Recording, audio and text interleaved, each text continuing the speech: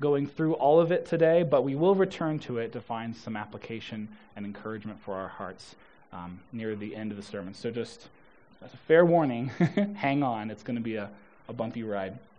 But we're going to read John chapter 14, verses 15 through 26 today, and then we're going to pray for God's help in the preaching of his word. So John chapter 14, verse 15.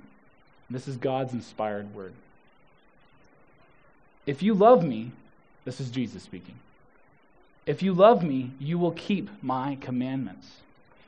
And I will ask the Father, and he will give you another helper to be with you forever, even the Spirit of truth, whom the world cannot receive because it neither sees him nor knows him.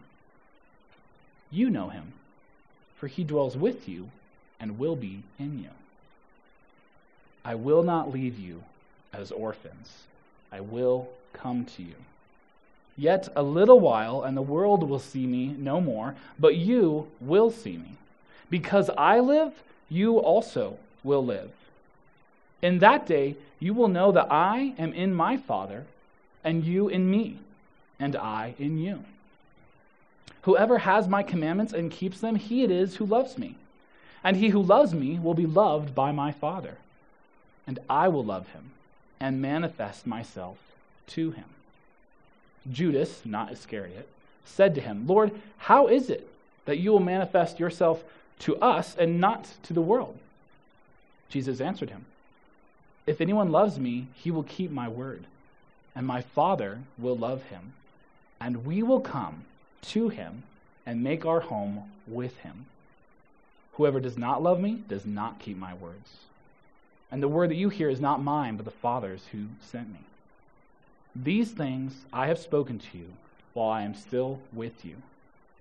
But the Helper, the Holy Spirit, whom the Father will send in my name, he will teach you all things and bring to your remembrance all that I have said to you. Let's pray.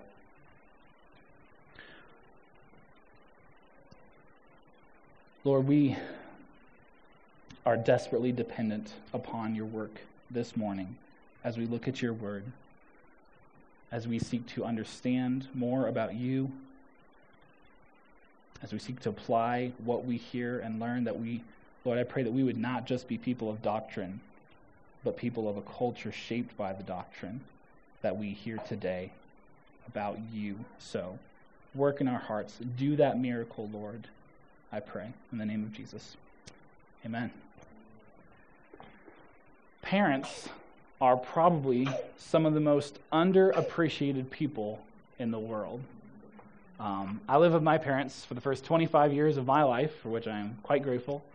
And it wasn't until I moved out that I began to realize just how nice it was to live with them. And it was nice. I realized it was really nice not having to pay bills and utilities. I realized I was pretty spoiled to get home-cooked meals every night. And I realized I was incredibly fortunate to have wise counselors living under the same roof as me, always ready and willing to help me out. And I think we can have a similar attitude toward the Spirit. We're so used to him being around that we don't really appreciate him or realize what a blessing it is to have him live with us. So my hope this morning is that as we look at the Spirit, we will come to appreciate and cherish the very God who makes his home with us. And that's our aim. And my aim is to do this by asking two questions about the Spirit. Who is he, and what does he do? So let's start with the first question. Who is the Spirit? Well, first, the Spirit is God. This is implied in verses 16 and 17 of our passage. There, Jesus says, and I will ask the Father, and he will give you another helper to be with you forever, even the Spirit of truth.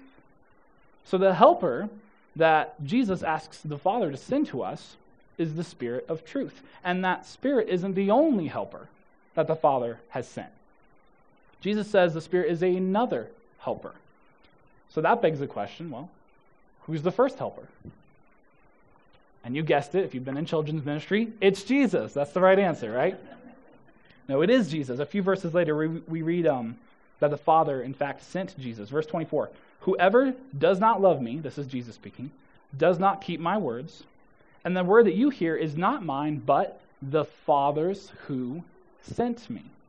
So God the Father sent Jesus as the first helper. And what do we know about this first helper? Well, we know from John 1 that Jesus is, in fact, God himself. John 1:1 says this, in the beginning was the Word, and the Word was with God, and the Word was God. And then down in verse 14, and the Word became flesh and dwelt among us, and we have seen his glory as of the only Son from the Father, full of grace and truth.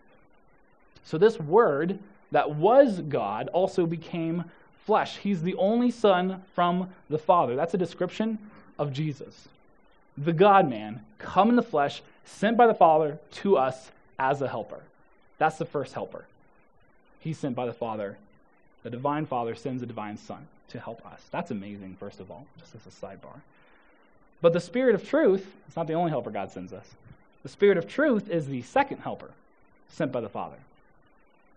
So Jesus, the divine Son, when he says another helper, he's putting the Spirit on the same level as himself. God sent me, I'm the first helper. He sent the Spirit, he's the second helper. That same level language is probably most clear when Jesus speaks in Matthew 28:19. He says this, go therefore and make disciples of all nations, baptizing them in the name of the Father and the Son and the Holy Spirit. So the Spirit's mentioned right along with the divine Father and the divine Son. And if that's not a claim to deity, I don't know what is. So we see that the Spirit is God. He's as much God as the Father and the Son are. And I think that can be easy to forget. And I think we need that reminder. We'll see why in a minute. But we say it this way in our statement of faith. We say the Holy Spirit is the third person of the Trinity, who proceeds eternally from the Father and the Son. He is equal in deity, attributes, and nature with the Father and the Son, and with them is to be worshipped and glorified. Now, one of the aspects of the Spirit that makes him worthy of our worship is his holiness. After all, he is the Holy Spirit. There's a reason he has that title. What does holy mean? Holy means sinless, perfect, pure, righteous, other, separate. And to Westerners in the 21st century, I don't think we get the whole weight of that. Holy might not seem like much to us. It might just seem a word to be like a word that we pair with exclamations like holy cow or holy moly or holy smokes, right? We just throw that word out there without giving, holy smokes, Holy Spirit, sure, whatever, right? That's kind of our culture. But to Jesus' listeners, holy meant something far weightier. It reminded the Jews of a God whose holiness couldn't tolerate the presence of sin. And to sinners, that holiness is both dangerous and frightening. Exodus 19 gives us a preview into that unapproachable and dangerous holiness of God as he meets with his people on Mount Sinai. I'm going to read starting in verse 16. As I read this, it's a longer text, but as I read this, just imagine being present for these events, standing at the base of this mountain. So listen to this description. God's word says this. On the morning of the third day, there were thunders. Just realize this is in the morning. This isn't an afternoon shower. This is in the morning. This is usually when the sky is clear. There were thunders and lightnings and a thick cloud on the mountain and a very loud trumpet blast, so that all the people in the camp trembled. Then Moses brought the people out of the camp to meet God. And they took their stand at the foot of the mountain.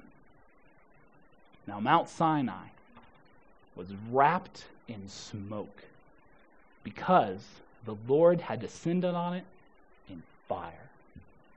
The smoke of it went up like the smoke of a great kiln, and the whole mountain trembled greatly. And as the sound of the trumpet grew louder and louder, Moses spoke, and God answered him in thunder. The Lord came down on Mount Sinai to the top of the mountain. And the Lord called Moses to the top of the mountain. And Moses went up. And the Lord said to Moses, "Go down and warn the people, lest they break through to the Lord, and many of them perish. Also let the priests who come near to the Lord consecrate themselves, lest the Lord break out against them." God visits man, and he sets a mountain on fire. His holiness is so pure that anyone who approached God's presence would die.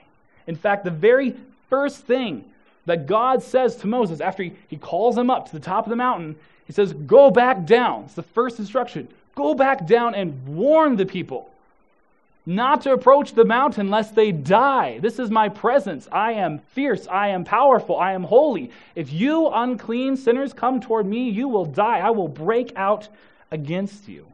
Warn the people.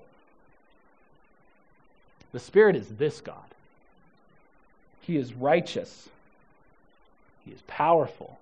And he is terrifying. He is holy. So think not of the Spirit as some quaint or familiar being. Rather adore him and fear him as the righteous and holy God.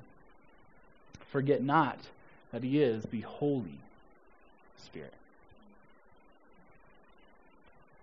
But apart from being holy, he is also the Spirit. So let's take a look at this term. The word Spirit just means breath or wind. So what are breath and wind? Well, breath and wind are both life-giving. Breath fills up our lungs with oxygen that replenishes our blood and our organs with the oxygen it needs to keep our bodies functioning. If we don't have breath, we don't live. Wind fills the sails of boats and gives them life. It gives them ability to move. It animates inanimate objects. So it is with the Spirit. He gives life to things. Now, we're going to circle back to this life-giving aspect of the Spirit in a few minutes. But here's something I want us to consider right now. While breath and wind are life-giving, they're also mysterious. They're both invisible and hard to trace. Author A.A. Milne, known for his series Winnie the Pooh, wrote this about the wind in his poem, Wind on the Hill. You may know this. "No one can tell me, nobody knows, where the wind comes from, where the wind goes." Milne's right. The wind's coming and going will never quite be known to us. It's mysterious. Same thing with the Spirit. Jesus himself actually makes this very point in John 3, verse 8. He says, "The wind blows where it wishes, and you hear its sound, but you do not know where it comes from or where it goes. So it is with everyone who is born of the Spirit." So the Spirit is this mysterious and often hard to trace person. And that's partly why in verse 17 of our passage, Jesus says this of the Spirit. He says, the world cannot receive, of whom the world cannot receive, so it cannot receive the Spirit, because it neither sees him nor knows him. So the Spirit is this divine, invisible, mysterious, and unapproachably righteous being. That could seem ethereal and even daunting. And in certain ways, it should be. We should be intimidated and somewhat mystified by the Spirit of God. But while the Spirit is all of this, he's more than this. He's not just a mysterious, dangerous, frightening being. He is also a helper. Helper, that term is Jesus' preferred term for the Spirit in this passage. He refers to the Spirit twice as a helper, and in both instances, he puts that title before the other titles that he gives the Spirit. So verse 16, another helper, a couple phrases down later, even the Spirit of truth. So another helper, even the Spirit of truth. Verse 26, the helper, the Holy Spirit. So helper seems important in what Jesus is communicating about the Spirit to the disciples. So what does it communicate about the Spirit? Well, a helper is someone who comes alongside you as a comforter, as a counselor, as an advocate. My wife, Becca, who is helping right now with our 3-month-old, she is a great example of a helper. Just this past week, I had a particularly rough morning, was just severely overwhelmed. I was tired from Josiah waking me up early that morning. I was frustrated with a seemingly simple task that just exploded into a 2-hour fruitless endeavor, and I was stressed out about getting behind on work and other responsibilities. But Becca was just incredibly patient with me as she showed compassion on me, as she comforted me, as she gave me good counsel. That's what a helper does. And that's who the Spirit is. And we're going to look more later at the specifics of how that Spirit helps us. There's a lot more later, so just hold on. We'll get to the good stuff. But for now, there's 2 quick takeaways for us from this truth of God, the Spirit being a helper. First, be astounded that the holy and mysterious Spirit of God wants to help you. The God who burned on Mount Sinai uses his power to comfort and counsel you. That's remarkable. That's humbling. It's nothing shy of miraculous. And so as we consider these truths, may we just grow in awe and genuine appreciation that this God wants to help us. And second, this is a bit of a sidebar, but I think it's worth mentioning here. I think we need a reminder to esteem highly the role of helper. We learn from Genesis 2 that women created in the image of God are to be helpers. Be that could be in wifedom, it could be in mothering, it could be in a myriad of other roles. But this role of helper, contrary to what our society believes, is not substandard or second rate. Rather, the role of helper is godlike. The third person of the Trinity is called a helper. What a noble office. So, ladies, if you're tempted to believe that your God-given role is somehow despicable or unimportant, I would say don't. Don't think that. Stop thinking that. God himself is a helper, and you reflect him in the way you help others. So take encouragement in that. Esteem highly, men, esteem highly the role of helpers. The implication, this is totally a tangent, in Genesis 2, that God made man a helper is that the man needs help. If anything, that says something more of man's need than women's role. But God helps us, and so to be a helper is a noble office. Esteem that highly. Again, so much to mine here, but now that we've established who the Spirit is, he is God, he is the holy God, the mysterious God who wants to help us. Let's take a look at what the Spirit does. That leads us to question 2. What does the Spirit do? In short, a lot of things. And we can't hit them all this morning. We're going to spend a couple more weeks touching on certain activities of the Spirit. But this morning, we're going to look at 2 categories. First, the Spirit's activity before Christ came, and then we're going to look at its activity since then. So first, what did the Spirit do before Christ came? Well, we mentioned earlier that the Spirit is life-giving. Okay, but what does the Spirit actually give life to? Well, in Genesis 1, we read that the Spirit was present in creation. Verses 1 and 2 of Genesis 1 say this. In the beginning, God created the heavens and the earth. The earth was without form and void, and darkness was over the face of the deep. And the Spirit of God was hovering over the face of the waters. So here's the Spirit, the breath of God, present at creation even before the world takes shape. And in the next chapter, we read how God creates mankind. Genesis 2:7 says this. It says, Then the Lord God formed the man of dust from the ground and breathed into his nostrils the breath of life. And the man became a living creature. Did you catch that? God breathed the breath of life into man. Before that point, he wasn't alive. After that point, he was.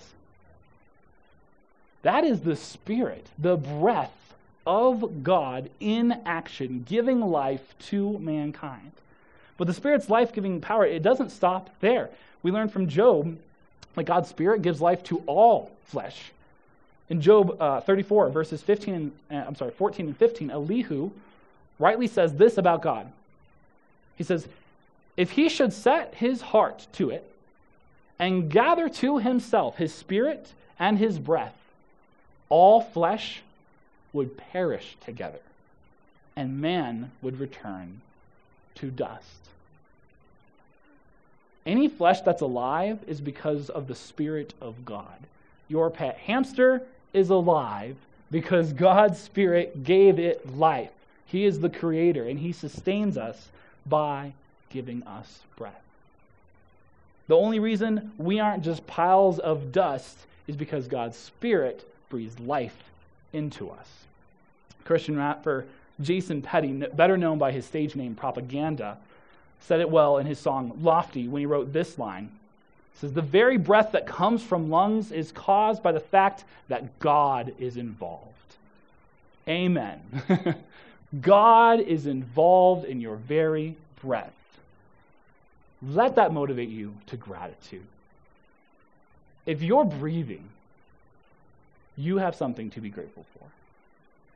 God is involved in giving you life.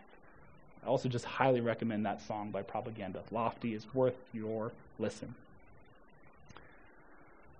But life isn't the only thing that God the Spirit breathed out.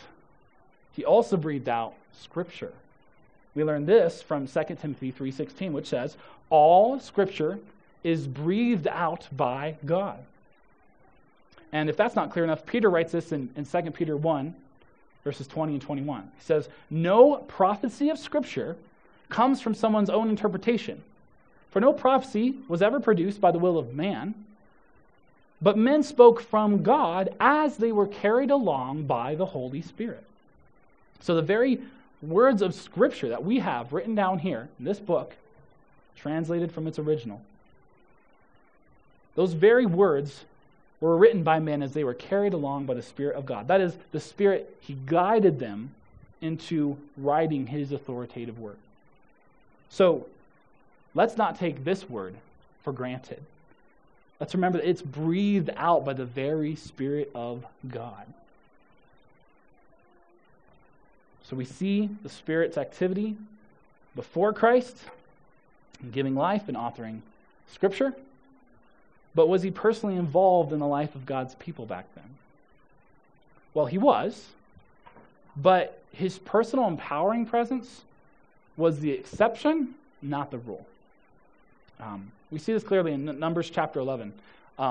We learn about two men, Eldad and Medad. I don't know if they were twins or what, but Eldad and Medad, on whom we learn the Spirit rested, and they're prophesying in Israel. But this event was so irregular that it really caught people off guard.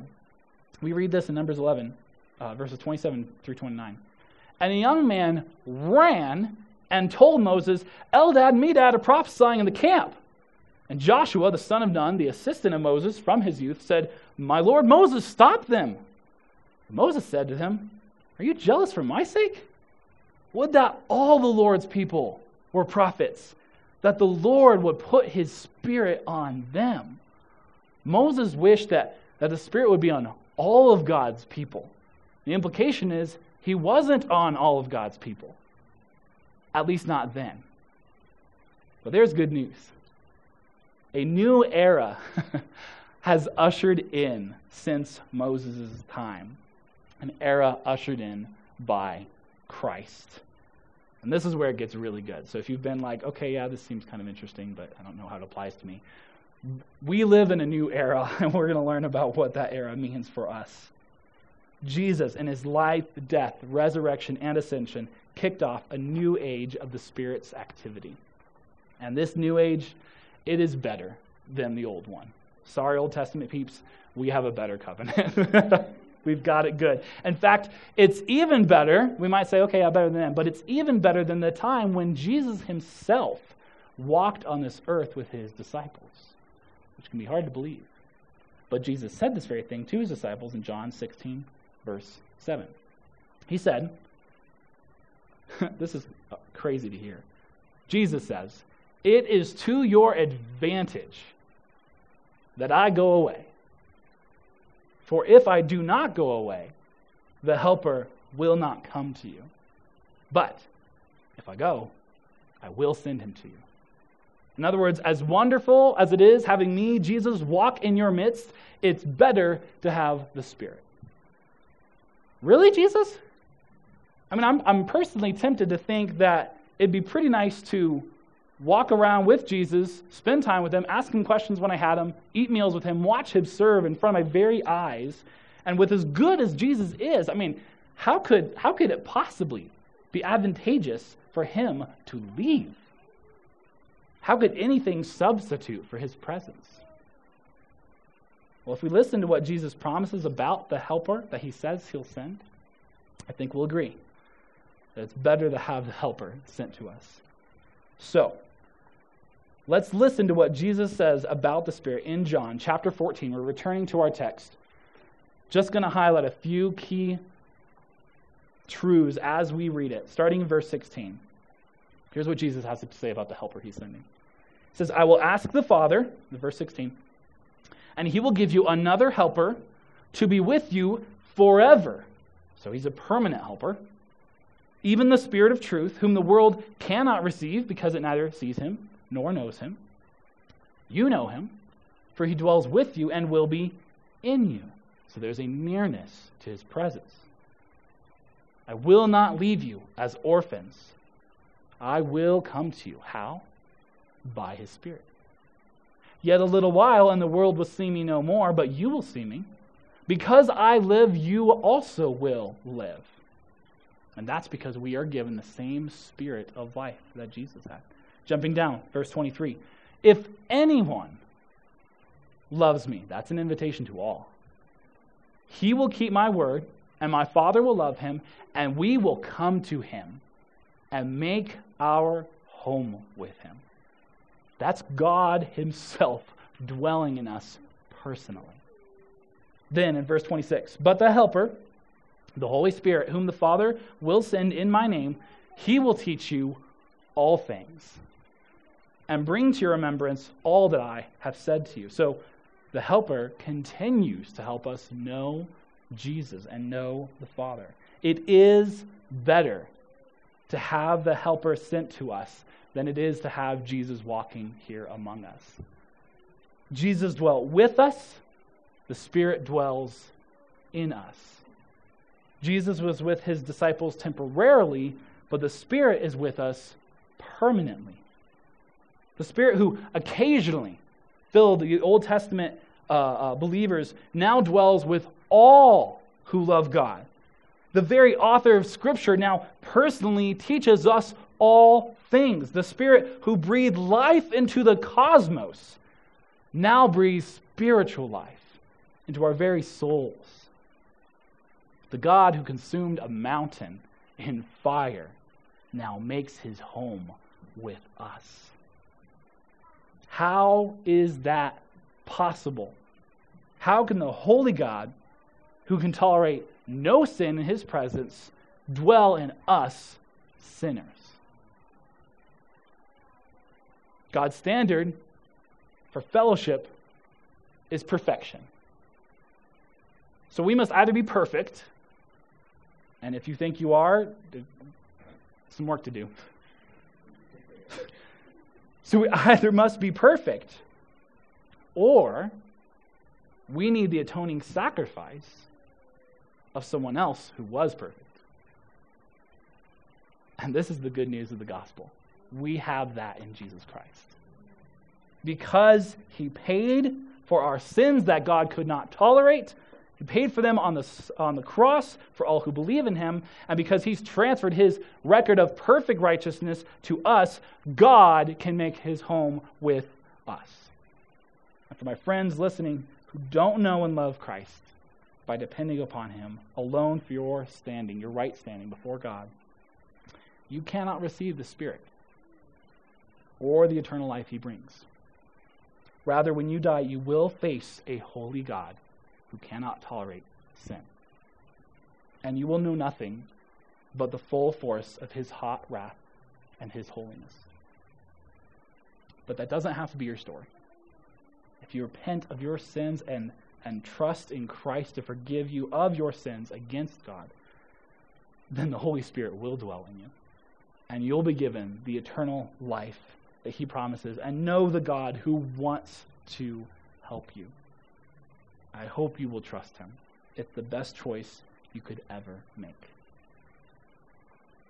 For those of us who already trust in Christ, the very Spirit of God dwells in us. And it's this truth that brings us to one of the sweetest aspects of the Spirit's work on behalf of believers. And that's this. The Spirit makes the Father's love known to us. It helps to understand some background on our text in John 14. Just before this, this is Jesus speaking to his disciples on the very night that he would be betrayed and murdered. And he stated already to his disciples that one of them would betray him, and that Peter would deny him 3 times, and that the rest would scatter. He told them that he was leaving them. That's bad news, but that where he was going, they could not follow. The disciples probably felt hopeless and abandoned. I mean, Jesus is going to leave his disciples. This is the dude who called them out of their careers to follow him. He is their teacher. He is their Lord. He is their shepherd. This is the one who called them brothers, and now he's going to leave? But to his troubled disciples, Jesus promised this: I will not leave you as orphans. I will come to you. Orphans have no father. And Jesus frequently spoke of God as his Father. In fact, in this very passage, he does so 5 times. And the way that Jesus makes good on his promise to his disciples, the promise that he won't leave them as orphans, it's by Jesus sending his own Spirit who helps them know God as their Father. Galatians 4:6 says that God has sent the Spirit of his Son into our hearts, crying out, Abba, Father. The Spirit of God is the Spirit of Jesus. And the Spirit of the Son makes us to know God the Father. Through the Spirit, we are wrapped up in the loving relationship between God the Father and God the Son. I loved the line we sang this morning. Father, Son, and Holy Spirit, now with man, are intertwined. That's because the Spirit lives within us, making us know, as sons of God, the love of God the Father for us. I lost my place. I got excited. John 14, verse 20. Jesus says this about the day when the Spirit comes. In that day, you will know that I am in my Father, and you in me, and I in you. Verse 23 says, if anyone loves me, he will keep my word, and my Father will love him, and we will come to him and make our home with him. God, the Father, loves us and makes his home with us. We are adopted by God into his home. But this adoption isn't fully complete. Romans 8:23 says, we ourselves who have the first fruits of the Spirit groan inwardly as we wait eagerly for adoption as sons. This eager waiting for adoption reminds me of Spencer and Alyssa Hooker. They've been foster parents to Brooklyn and Austin, and now they plan to officially adopt them into their family. They've been given the green light to adopt, which is exciting, but it isn't official yet. They still have to go through legal processes and jump through hoops and do some formalities that they have to walk through, and it's not fun. It's a long, wearying process. But their intentions are clear. They will have Brooklyn and Austin as their very own legal children. They may groan inwardly during this process of waiting, but their love for their kiddos is the guarantee that they will carry that process out. So it is with all of us, if you put your hope in Christ. We eagerly await our full adoption as sons of God. We await with anticipation the full expression and enjoyment of our adoption, being with our Heavenly Father and reunited in Christ's presence. When we're with him again face to face, that day will be better than this day. But it's not fully here. But it is coming. And our guarantee in the meantime is that the Spirit of Jesus is in us. So do you feel like the disciples did? Do you feel left alone or abandoned? Do you groan inwardly as you wait for the day when God makes all things right and welcomes you fully into his home? Then take hope in the Helper. Find great comfort in the Spirit of Jesus dwelling in you, making you know that the Father loves you. When you feel all alone, remember that God has personally made his home with you by his Spirit and will one day bring you home to himself. The God of the universe has personally made his home with you. So take comfort in that today. Cherish the Spirit of God who dwells in you and wait eagerly for the day when you are perfectly reunited with the God who loves you. Let's pray.